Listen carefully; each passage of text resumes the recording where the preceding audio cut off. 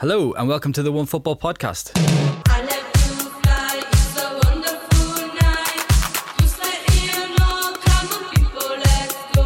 What's the attraction for baseball? I mean, you're a fan as well, aren't you? Yeah, well, kind of like international sport, so you're kind of stuck with that. Yeah. I mean, you're sitting out in the sun all day drinking, no? Oh yeah, that's it. Yeah. It just seems painfully slow to me. That's the. It is a slow game. It's but once you kind of figure out like the way it works, you kind of understand why people get caught up in the whole pitching versus batter ordeal and the stealing bases and all that. It has its the ultimate battle in sport, Dan, the pitcher versus the hitter. Yeah, that's the head down. Yeah, never mind the striker versus goalkeeper nonsense. No. Did you have one of those monstrous hot dogs at the my friends got one of the 2-foot ones, and between the two of them they couldn't finish it. Really? Yeah. So not surprised. Yeah, it's supposed to feed a family of 4, but it's 2 feet of hog basically. So yeah. Nathalia, baseball, you into it? Not really. I used to watch a bit of the North American League in Brazil, and at some point I could understand the game, but it was just too late in the evening to watch, so never stick with it. Fair enough. Sorry, guys. Yeah. Well, yeah, that's baseball. Welcome to the One Baseball Podcast. No, welcome to the One Football Podcast. I'm Dan Burke, standing in for Ian McCourt today. I'm joined by Daniel Cadena Jordan. Hello. Padraig Whelan. Hello. And Nathalia Araújo. Sort of got that right, didn't I? It's been a while since I've said it. Actually, Ian did better. Ian was practicing it, I think. Though, I'm out of practice. What can I say? Yeah. It's been a week of pretty epic semi-finals, packed full of action and incident. We're going to be talking about those. We'll start by talking about the Women's World Cup semi-finals. And where else could we start but that game between England and the United States in Lyon on Tuesday? USA, the holders of the World Cup, are of course in the final again after a 2-1 win. Was it a deserved victory, do we think, on the balance of play? Yeah, I thought so. I thought the USA were mostly comfortable for a lot of the game. I was actually surprised England scored. The USA were on top for the first 15 minutes, got their early goal like they seem to be doing in every game this tournament. I was quite surprised when England scored against the run of play. Even after that, I thought America still had the better of the first half. Second half, England came into it more so, but I don't think England can have too many complaints. Thought USA were better team on the night, quite simple as. Yeah, I mean of course England had a great chance to equalise in the 84th minute though when they got that penalty. Steph Houghton had a penalty saved. It was a poor penalty really. Do you think the nerves got to her, Nathalia? Was that Yeah, I think so. I think all the pressure of being a semi-final, of playing against the US definitely hit her hard. And yeah, that penalty was really, really bad. I felt so sorry for her. Yeah, I mean, it's gut-wrenching and it kind of boils down to that. Like, you've done a great game. I mean, US was a bit, more dominant maybe, but it was a really good match. I mean, England played fantastically. Goals spectacular, white goal. But yeah, I mean, it's just kind of batter pitcher duel again. Yeah, I thought Nikita Paris would have taken it. Only she's been a bit iffy from the spot, recently. So maybe that was she just didn't feel up to herself and. Steph Houghton probably knew she just didn't hit it anywhere near hard enough, did she? It was just a very soft penalty. Probably caught in two minds as she was running up. The penalty was given after a long VAR delay. The referee seems to have taken an eternity to look at it. Do you think it was a penalty, that one?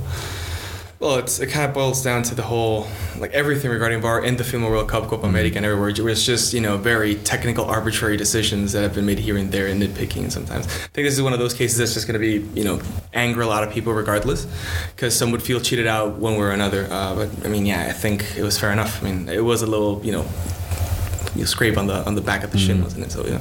Oh, I didn't think so. I thought that was as soft as it got, and it seemed to me that every angle that it showed on the screen, it showed that there hadn't been contact, and then I think there might have been one that showed maybe there was a slight bit. Are we giving penalties for that now? Yeah, I agree with Padraig. I think it was a very harsh decision, and from some angles I couldn't even see. That's it. And that penalty's never been given without VAR, is it? So exactly. Obviously no. By definition, a clear and wrong decision has not been made there, has it? So, but yeah, they missed it anyway. So I guess you could say justice was done. There was another big VAR call in this game. Well, it wasn't a big VAR call necessarily, but it was a pretty clear offside for that Ellen White goal that was disallowed. It's one of those decisions that sort of generated a bit more debate about the offside rule in general. Do you think the offside rule is fair in its current form? That, you know, she's basically been flagged offside because her foot was in finger was position. ahead. It's boiled down to that. We've had incidents again, like over and over again in the World Cup, where, you know, it's very technical and arbitrary and like very, you know, stick to the book kind of to the book kind of rule. I mean, definitely the rule they've tampered it with enough lately to, you know, just bring the whole debate back to life. I think they're still kind of figuring it out, how to make it a bit more technical and precise. But, you know, it needed work. The offside rule needed work. We've even discussed this before. But I hate talking about VAR, but we just have to every week. Yeah. Basically, that's what it's boiled down. It's become a talking point because all games or big games are getting affected by it. Yeah. So. Rory Smith tweeted after the game, he said, "The technology works, the rule is ridiculous. In fact, better still, the technology works so well that it's highlighted just how ridiculous the rule is." How do we fix it if it's so ridiculous? What is the, you know, people talk about daylight between players. Is that a thing that we should start looking at? Yeah, maybe making it clearly like, okay, the tip of the foot does not count as an offside because it's ridiculous that it does. But then where do you draw the line? What? Where do you draw the line? Exactly, that's the thing.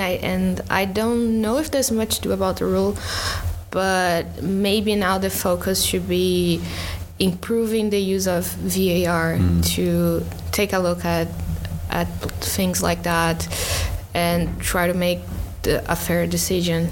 But the rule itself, I don't know if there's much that can change. Yeah, I think so. I don't know if there's a lot that you actually can do with it, and there's nothing that springs to my mind, like off the top of my own head, that I'd think that is the surefire fix for it either. Do you think we're becoming just a bit too obsessed with rules, applying the rules like in every single scenario?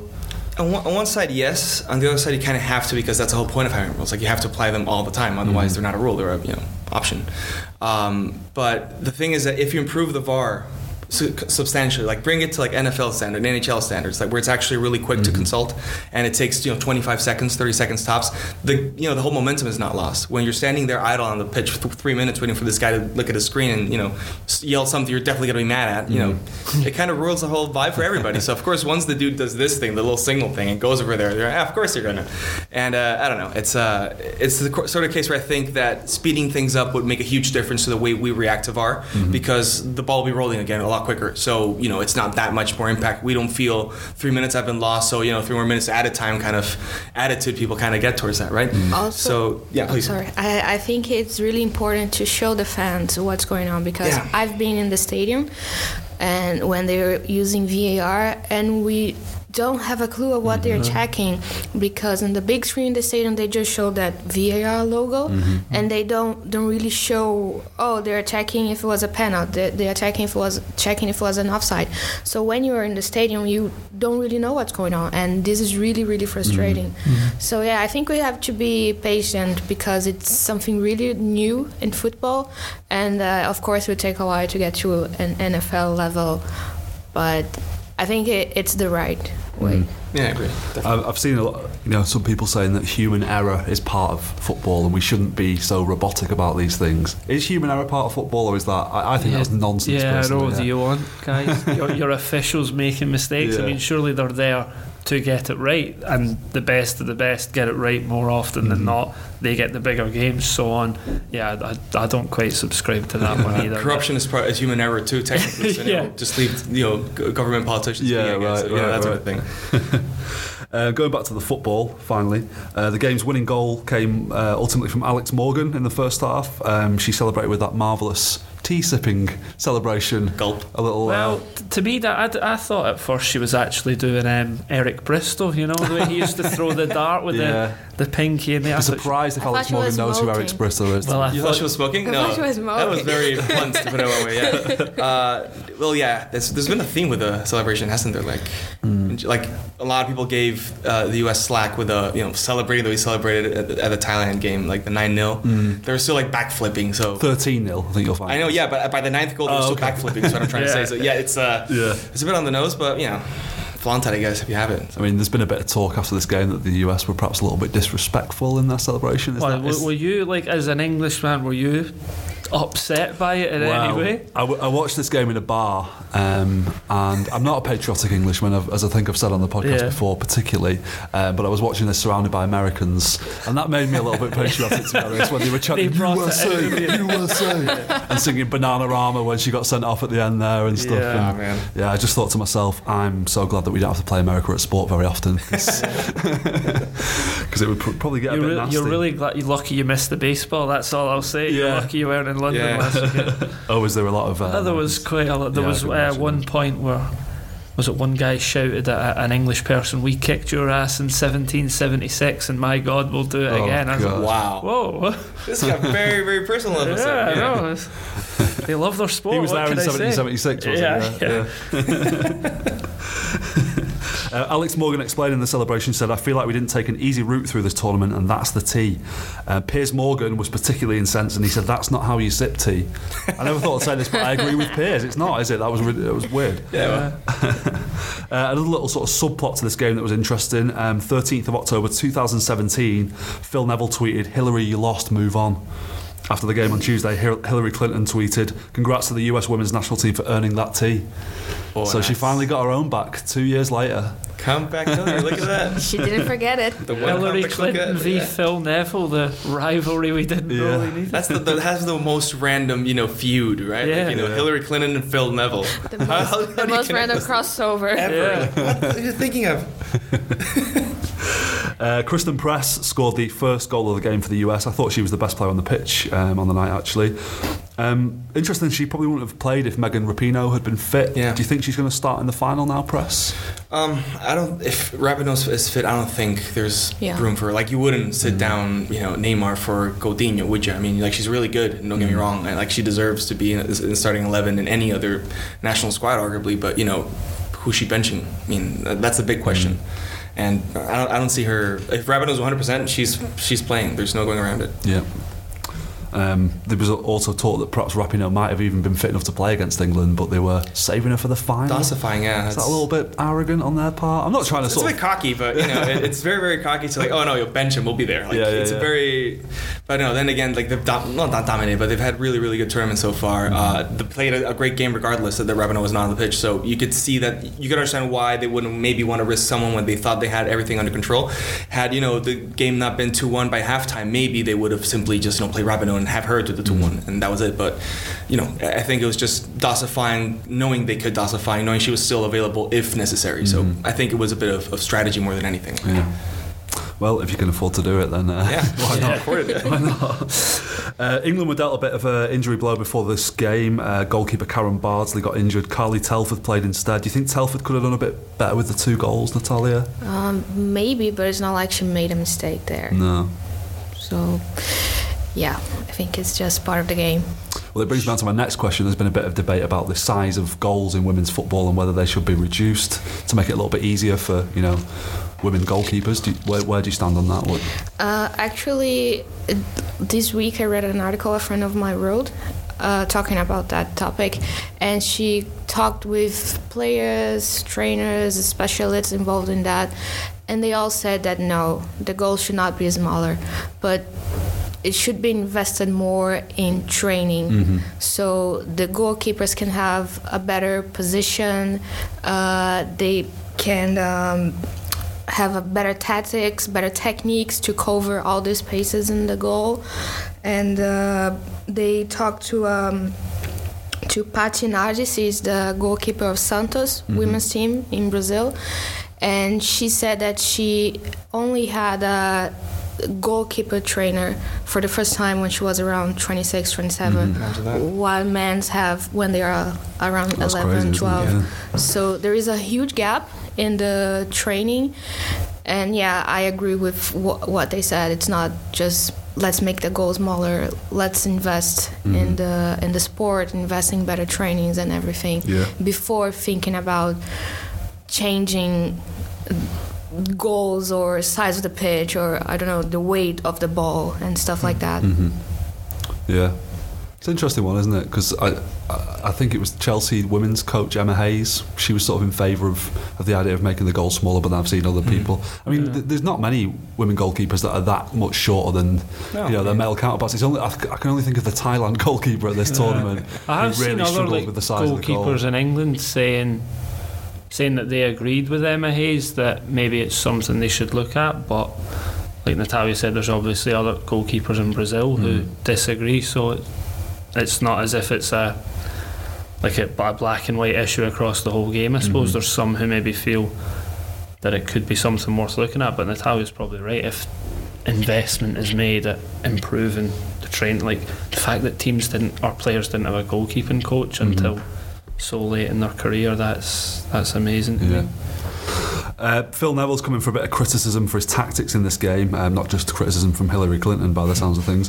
One of the big things was he moved Nikita Paris from out on the wing into the number 10 role. Why do you think he did that? Yeah, he sort of overthought the game. Yeah, that's pretty much what I thought. Well, he was just completely overthinking it. She was really quiet, Paris, wasn't she? Yeah, and compare that to how she'd played like against Norway or in previous games. She'd been really lively out in the wing. It was a strange. I don't know if he was just trying to stifle the USA by having maybe players that are working harder defensively out wide, but I think pretty much what you just said. I think it was just a case of overthinking it, that he didn't need to do it, and when he went back to the system that had worked so well in previous games in the second half, England did look better, did threaten a lot more, so it just showed that if he'd have just had faith in what they'd been doing all along instead of worrying about the USA so much, it might have worked better. But he was obviously worrying about the USA even before the game. There was that stuff again about the hotel. Yeah, that's just a strange thing like to get upset about, isn't it? So. But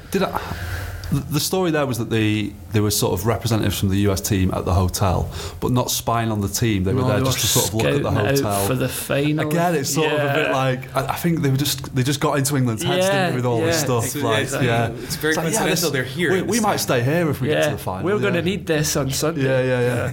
What are the showers like? What's room service like over here? How's the breakfast? Neville said after the game that the US are the standard bearers of women's football at the moment, but that England will catch up to them. Do you think that's going to happen fairly soon? They're not too far away, are they? I don't think England. That game showed that they're getting closer to that top level.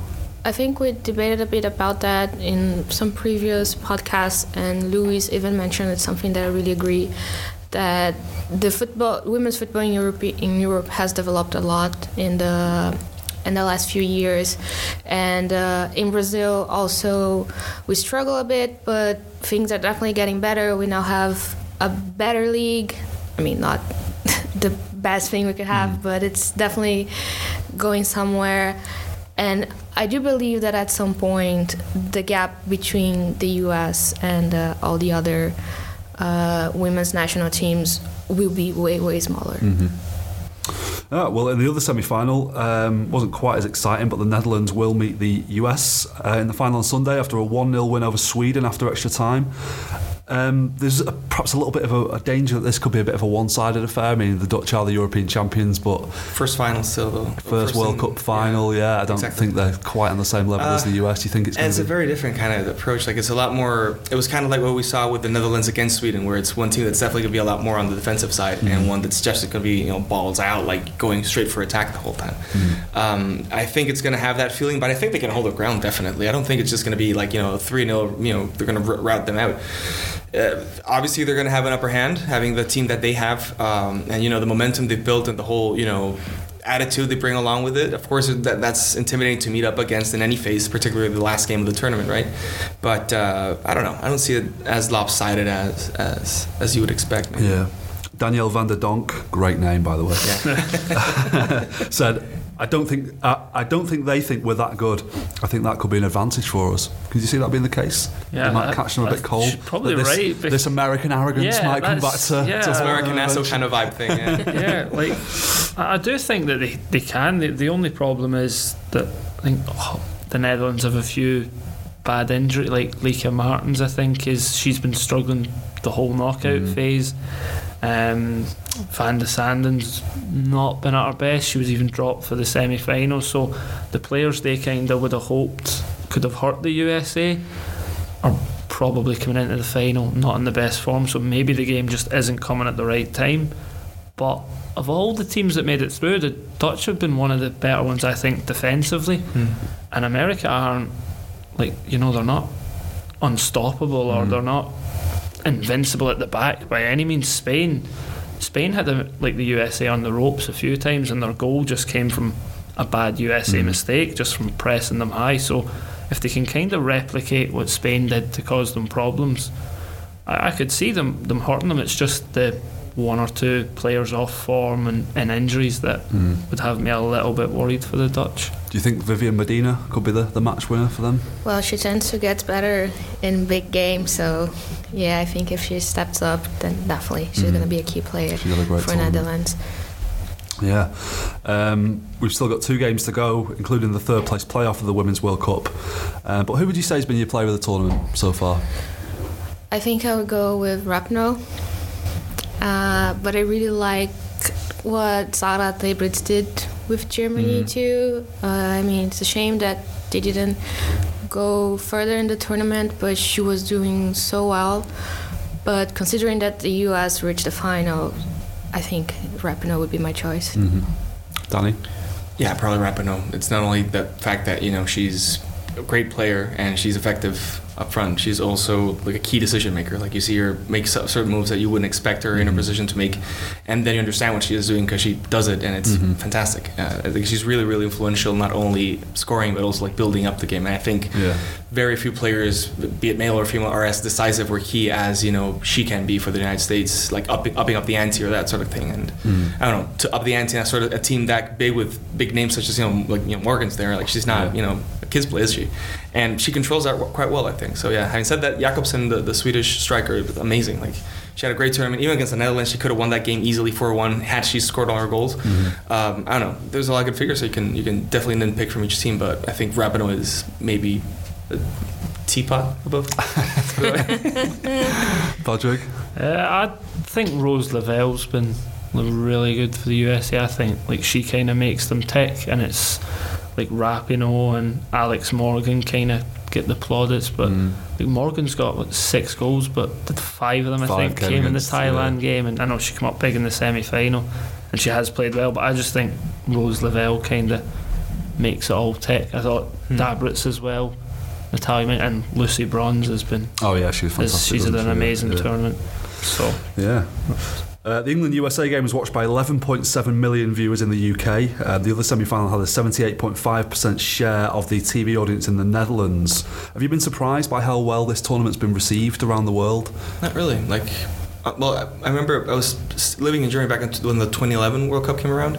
It was the first one that had more sold-out games than non-sold-out games, and then kind of like the momentum began. Then the next one had like amazing games and like really cemented the condition of like the US dominance in female sport, and the whole debate kind of began. This was just a confirmation that it's a great thing to watch generally, and people are responding to it. TV viewers are tuning in. League-wise, you also had a lot of breakthroughs here. Spain had like 3 record-breaking numbers. Juventus sold out Allianz Stadium for the first time ever. Like, it's definitely caught on a long time ago. It's just now becoming more and more massive, I think. And what needs to happen is the Champions League and finally like a break up with the whole hegemony of Olympique Lyon, Wolfsburg, the 2-3 teams that have dominated the contest throughout its history, basically. But other than that, I think we're well already it's already in the autopilot phase. Like, it's people like the sport and they're enjoying it a lot.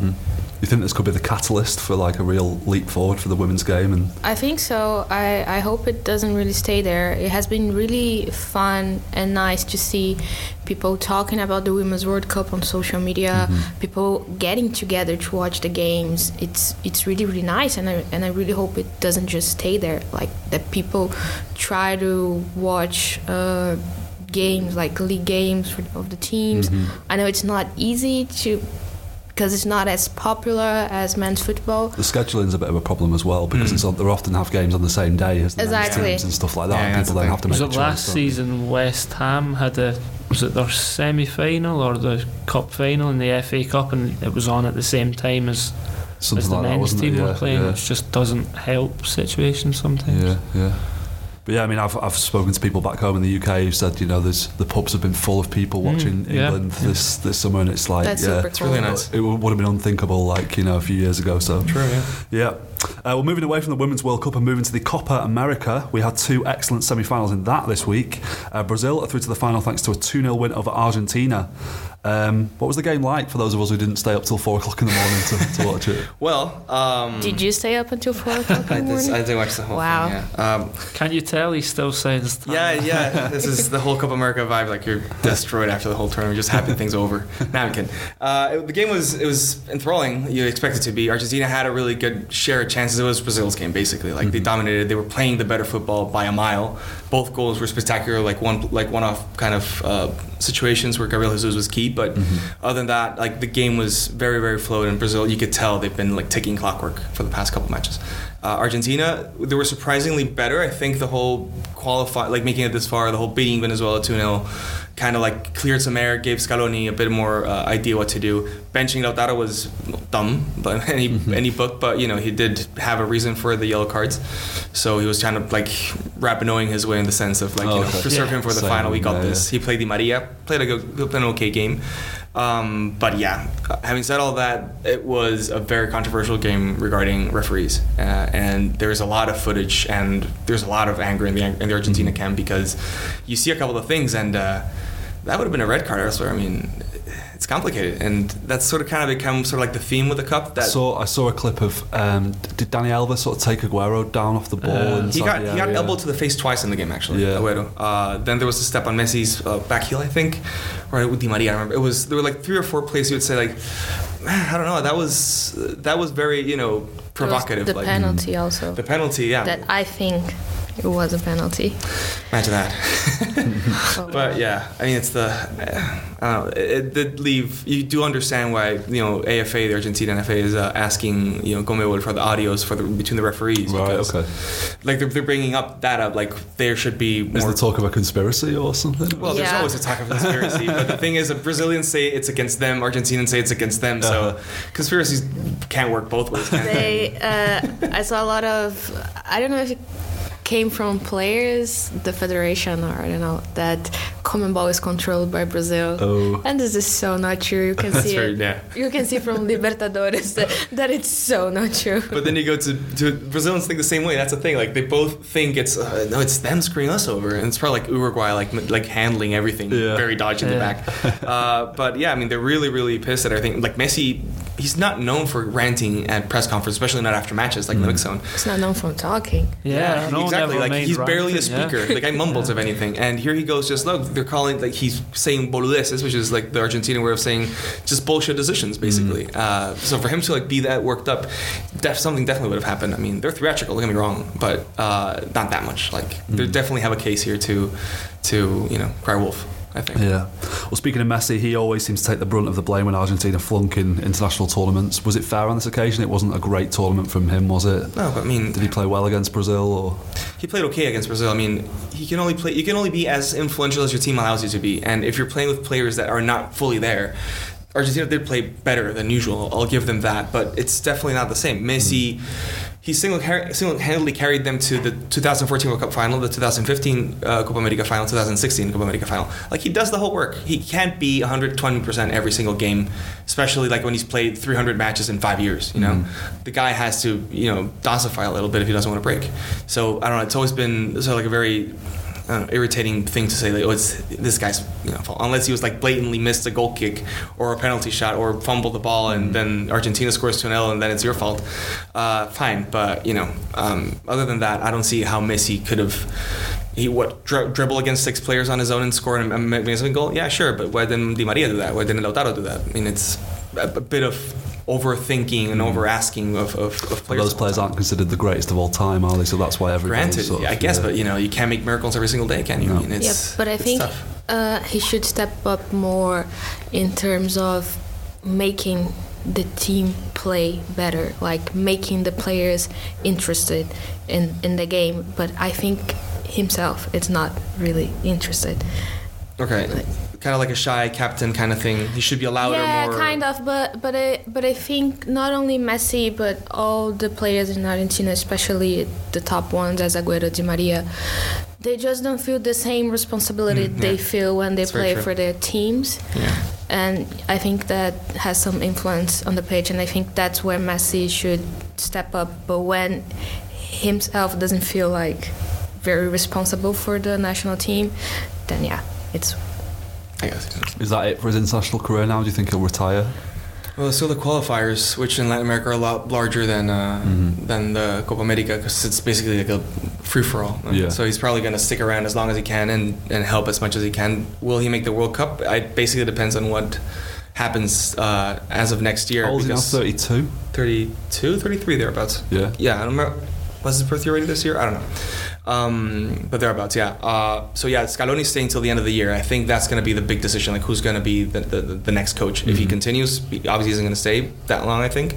If they bring in someone he dislikes, I don't think, because that's the thing now. Like, what are you going to do? Like, actually get like a Beckham, like a project builder, or go someone Messi actually likes and have him like have veto power over Argentina. Well, they did that with Sampaoli, didn't they? He worshipped Messi, thought Messi was the best thing ever, and that didn't work out so well either. So yeah, that's the thing. Like, do you want to repeat the same mistake you already made once, or you want something a bit more project building? I mean, they're bringing up a lot of the players through the ranks. We were talking about that the other day. Like, Padraig is already coaching there. Batista's still there. Walter Samuel is also part of the coaching staff. Micheli's just started working as a coach at Bayern Munich. Like, there's a lot of Argentinian coaches out there, like former players that are starting to build up this generation that should go around into having finally the successors to an actual training staff, which they haven't had for a while. Beckerman left and Tata Martino left, and no one has ever been as decent as they have. I mean, so I don't know. It's bad decision making and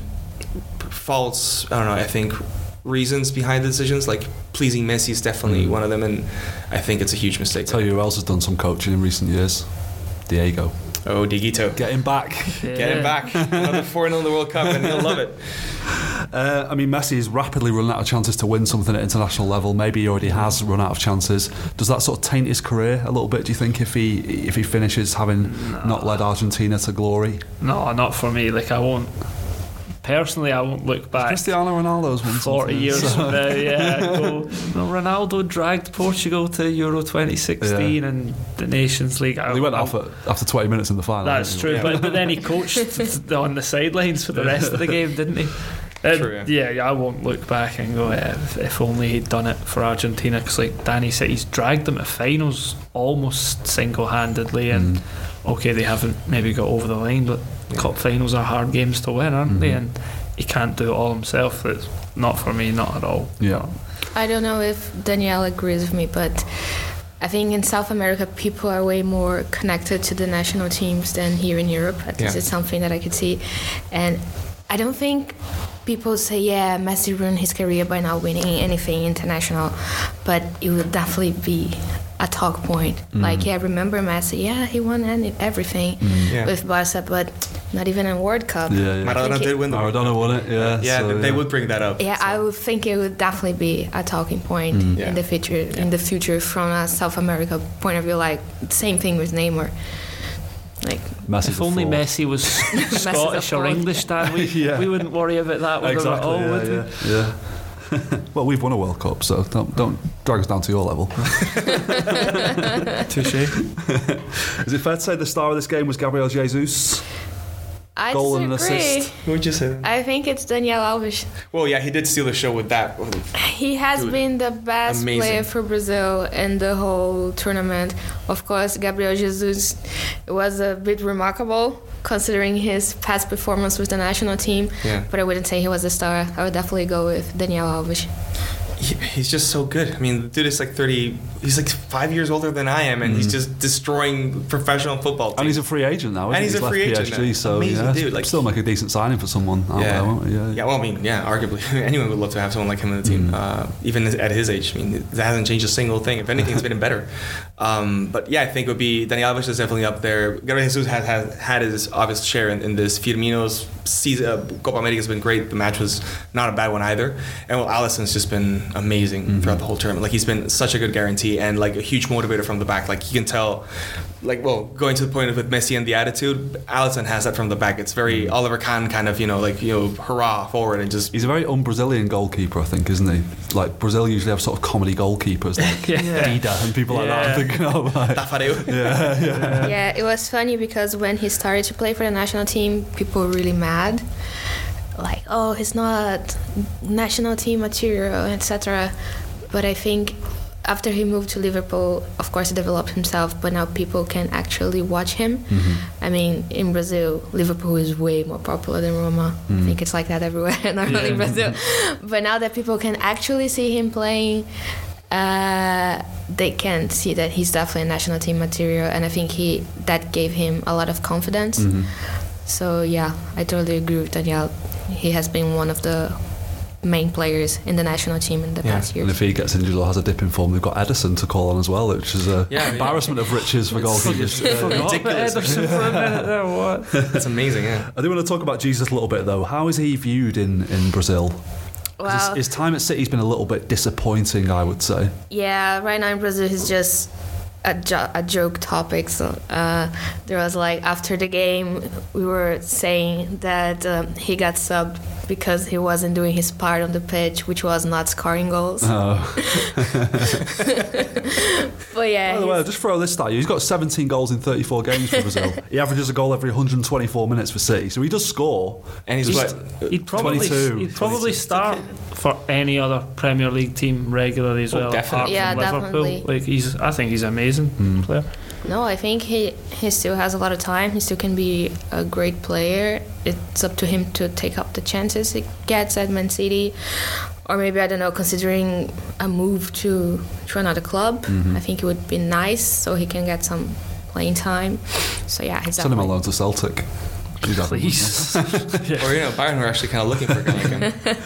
You've been kind enough. Bayern are kind of looking for any type of players. We're looking for players. If you're a player and you're listening to this, we need boots on the ground more than anything.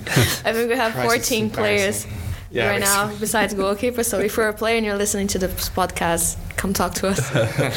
Well, them, I remember when Jesus joined City from Palmeiras and there was talk of him being the new Ronaldo. I don't think that's going to happen, is it? I mean, he's still only 22, but he's not that good, is he? He's never going to be that good. No, being the new Ronaldo is just too far. He can still be a great player. Adriano or something. Maybe. I hope not, because Adriano's career at the end was a bit weird. But yeah, he can still be a great player, but definitely not the new Ronaldo. It's too much. Am I the only one who was expecting a Brazil-Chile final on Sunday? Nope.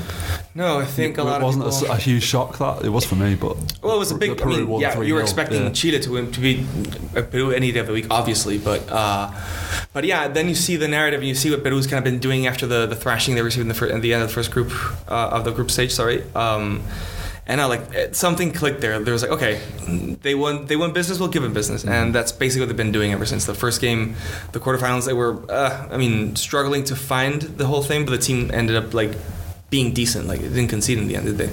And against Chile, that was just proving that they can be efficient of anything. So they might not play the most stylish football, but with, Yosimar Yotun, with Guerrero, they have enough players in the ranks to inflict some serious damage if they feel like it. They just have to believe in themselves. It sounds cliche, but if they saw that against Chile, we can actually do this. And by the second goal, they were just running them amok. I mean, Chile had a lot to do with the defeat, but Peru is definitely they earned it. I mean, 3-0 doesn't come free, does it? Yeah, exactly. Yeah. In our predictions, I think most of us said Peru would be the great surprise of the Copa America, but no one actually. I expected semi-finals, but this was it. But to beat Chile 3-0, Jesus, that speaks volumes. The Chile coach Ronaldo Rueda, is that right?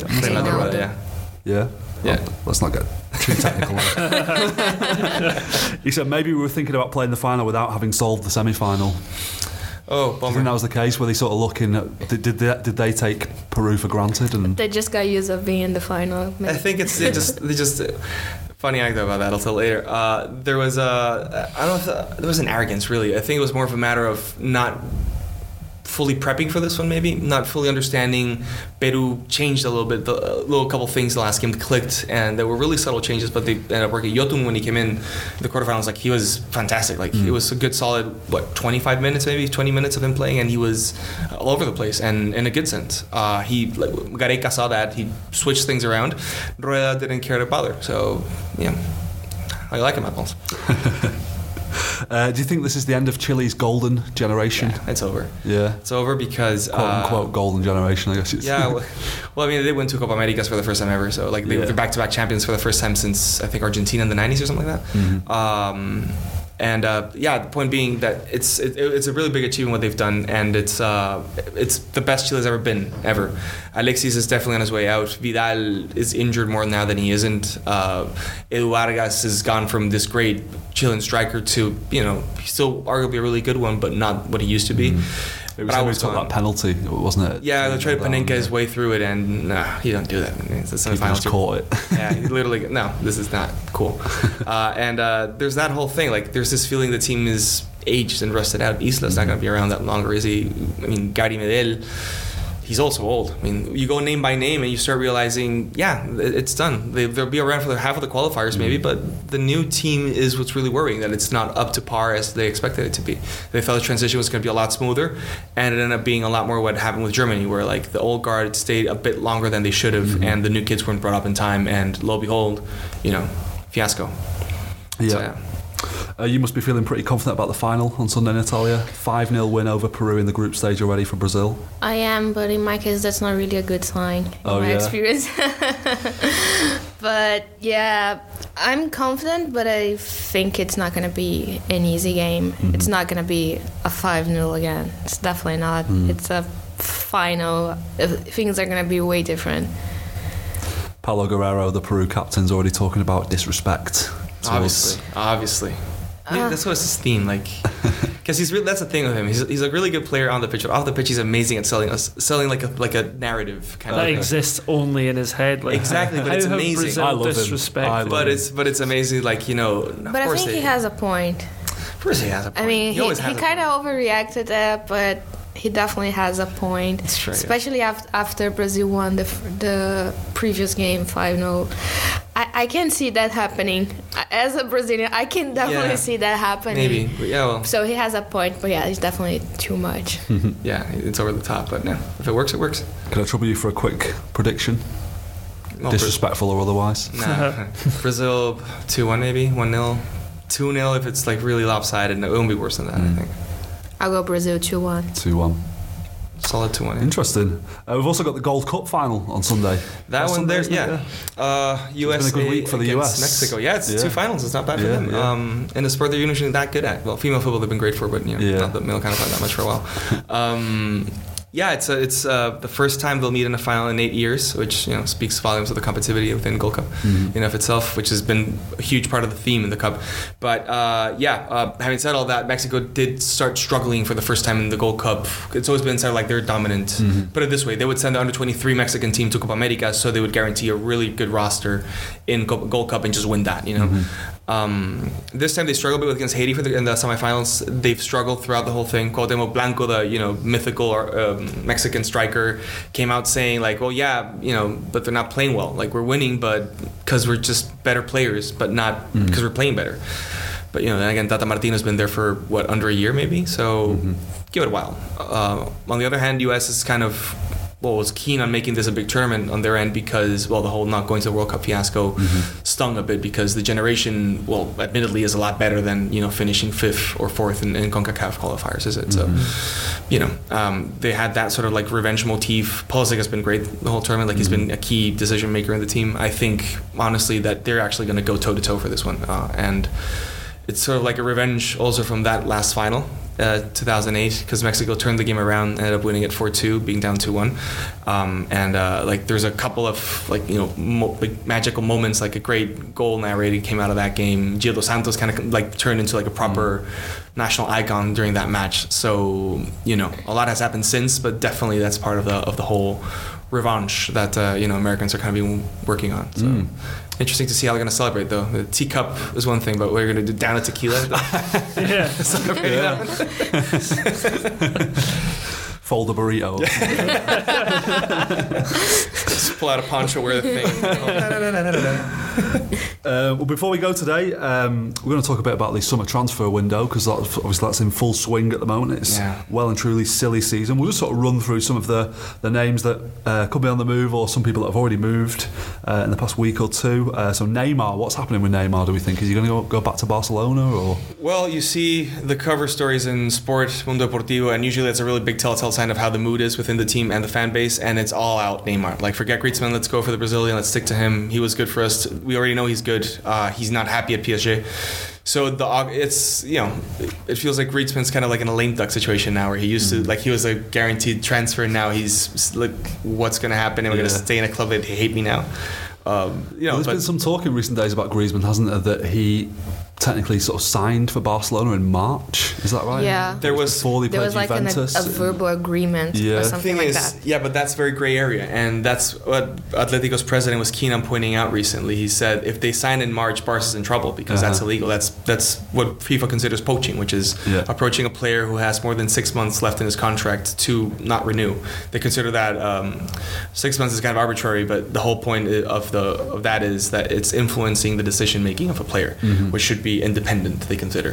Fair enough. But if that happens, then Atletico has a good case to go to court and get as much money out of Barcelona as possible, and maybe just keep Griezmann. So and I saw something else today, that wasn't there a sort of window for Griezmann's release clause that has now passed, and they were saying that Barcelona might have to pay up to 200 million euros for him. Dropped to, was it 120?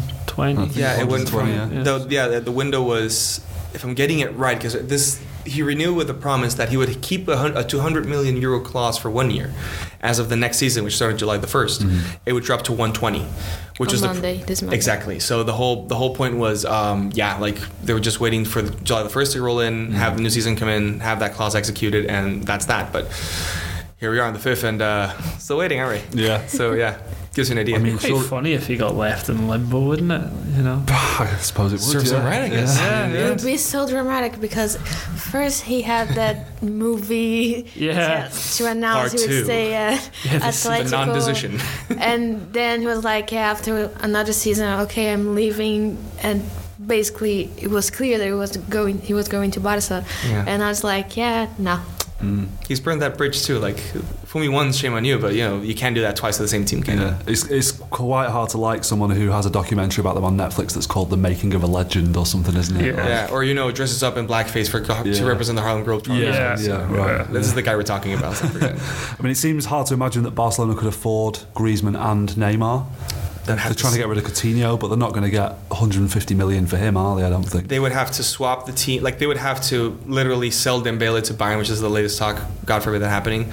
Loan out Coutinho a couple of years with a promise of payment or some sort, and release like 10 other players. Like, they've barely made, I think it's like 80 million from all the sales they've made so far, which is where there've been plenty and they haven't been small. Like, you're selling your beeline basically, so you still kind of have to have 22 players at some point. So I don't know. They would have to really sell like one of the either Dembele and or Coutinho. Really like loan the other out just to be able to play Neymar and Griezmann and Messi and Suarez and. But you have like Malcolm. And you have like Malcolm too. So you're sitting there on 60 million and they're trying to load him off, but no one wants to buy him because he's been benched the whole season. No surprise. So I don't know. They've created a situation that has come into what they didn't want it to come, which was the whole sporting division, sporting manager and everything being fired. And now the president kind of took over the vice presidency, and there's this huge power struggle within.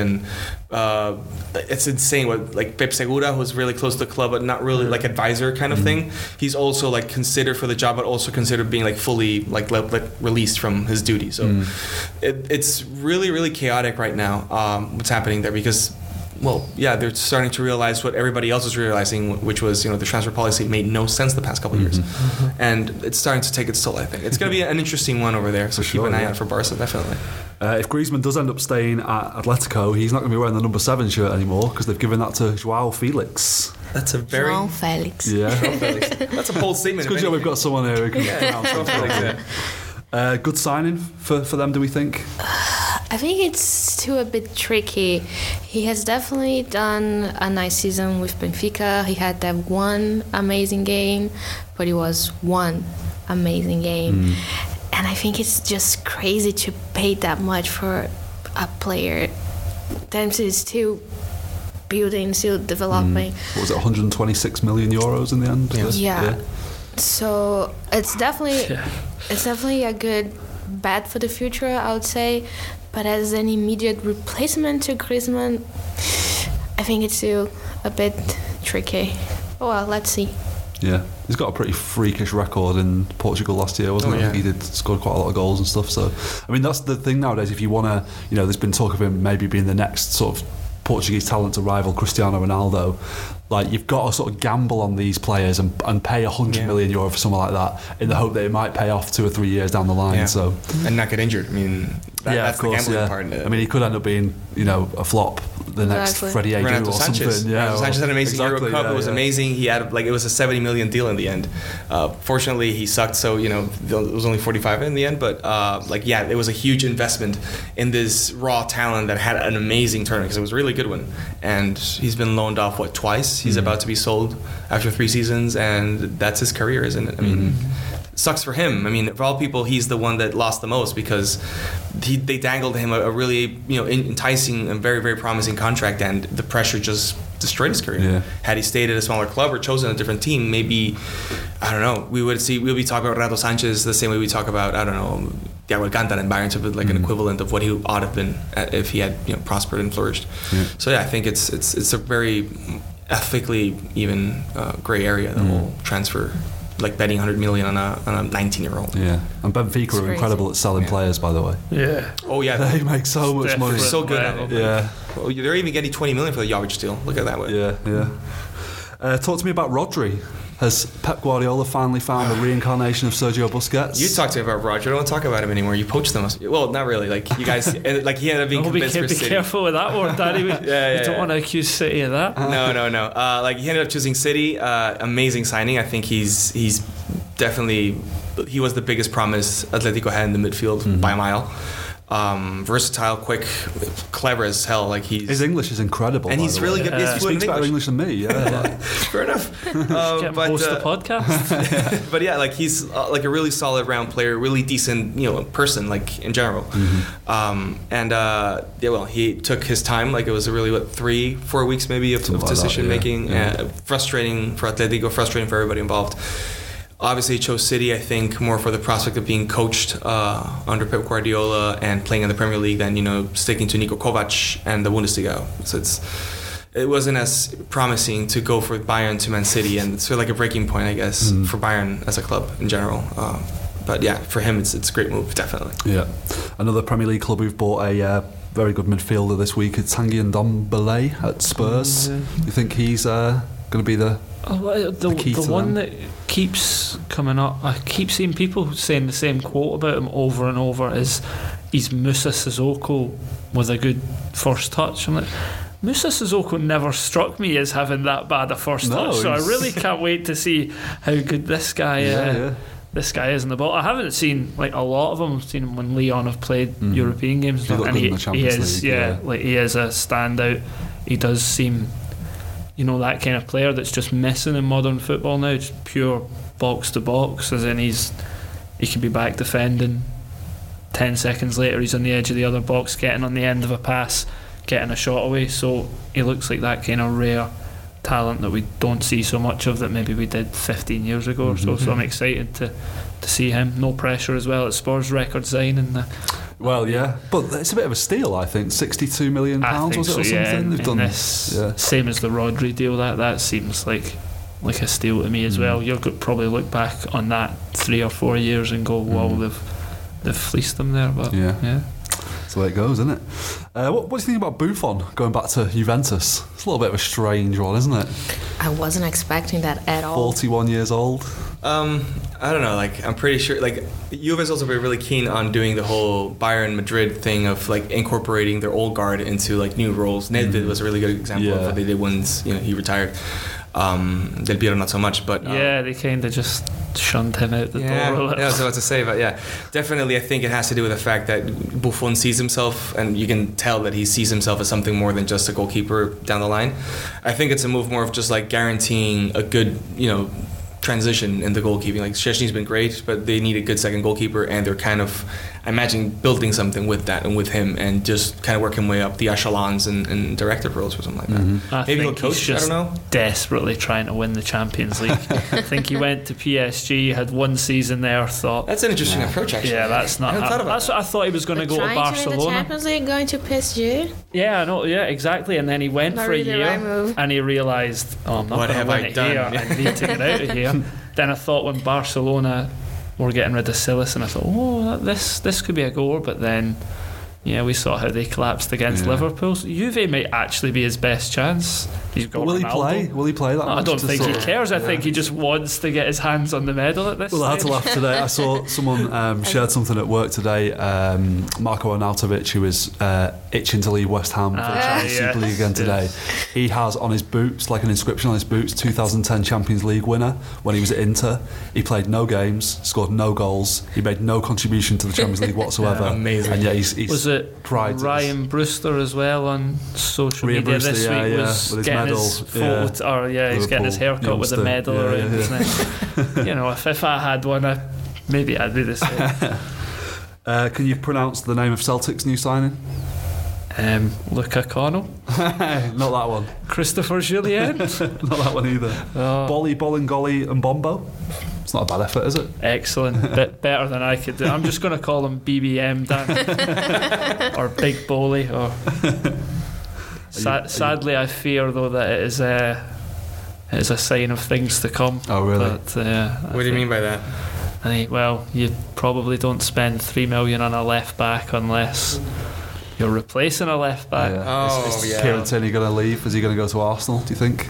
I don't think so, and I've said all along I don't think so, but we don't usually spend $3 million on a guy as backup. You could have promoted somebody from the youth team to play second fiddle, so I'm a little more worried now than I was, but I'm still going to say that he stays.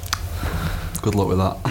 Yeah, I know. I'm going to go with a good point. It's not going to go, especially having two Arsenal fans in the office, of course, as well. I'm not going to hear the end of it, am I? So. It was bold of you to bring the scarf with the Tierney face on it, so I'll give you that. Stupid, I would say, Danny. Stupid. Just a quick word on Neven Subotic, who's rocked up at one of our local teams here in Berlin, Union Berlin. How is he still only 30 years old? He's 30 years old? For about 10 years. I feel like I've known him my whole life. Yeah, exactly. He's been forever here. And he's always been playing for Dortmund. That's how I feel. What bothered me the most about him, about the announcement, was it was the same day Robin retired. They've had major beef their whole career. Oh, really? You can't even give him that. Like, no, I'm going to announce my signing to Berlin, back to Germany. Dude, you're gone now. This is my turf. Screw you, man. Like, welcome to Berlin. But yeah, expect not niceties. Not from us at least, yeah. I like him. And the big news this week is not really a transfer, but Frank Lampard is back at Chelsea as manager. How the hell has he managed that? Upset of the season, eh? Yeah, I think it's the transfer ban. I don't think he would have got the job unless that was in place. I think an Allegri, who's been learning English for years and wants to test himself in the Premier League, he might have got it. Other candidates, and it's probably working out well for him that they do have the transfer ban, so he's going to probably be cut a lot more slack than maybe other guys that I think he's just sort of there to mind the shop until he can buy players again. Bring in the guy from home to not have to substitute teacher. I am slightly surprised though with all the welcome home Frank, the legend return. It's almost as if that spell at Man City, I'm not saying everyone turned on him, but there was a section of the fans when he joined Man City that were a bit dead to me now, Frank. But I think he'll do alright. I think he'll do okay. I don't think he'll pull up any trees. I think Champions League might be tough as well, won't it, with such a young squad, not able to kind of reinforce it, and you'll be playing on a lot of fronts. I think he'll do okay, but yeah, like you said, minding the shop maybe until somebody does become available. Yep, well, I've been minding the shop on this podcast today, and it's time to go now. So tune in next week for Ian McCourt will be back to talk about the Women's World Cup final, the Copa America final, all that stuff. Thank you to Nathalia, Daniel and Padraig for joining me today. Thank you to you for listening at home, and we'll see you next time.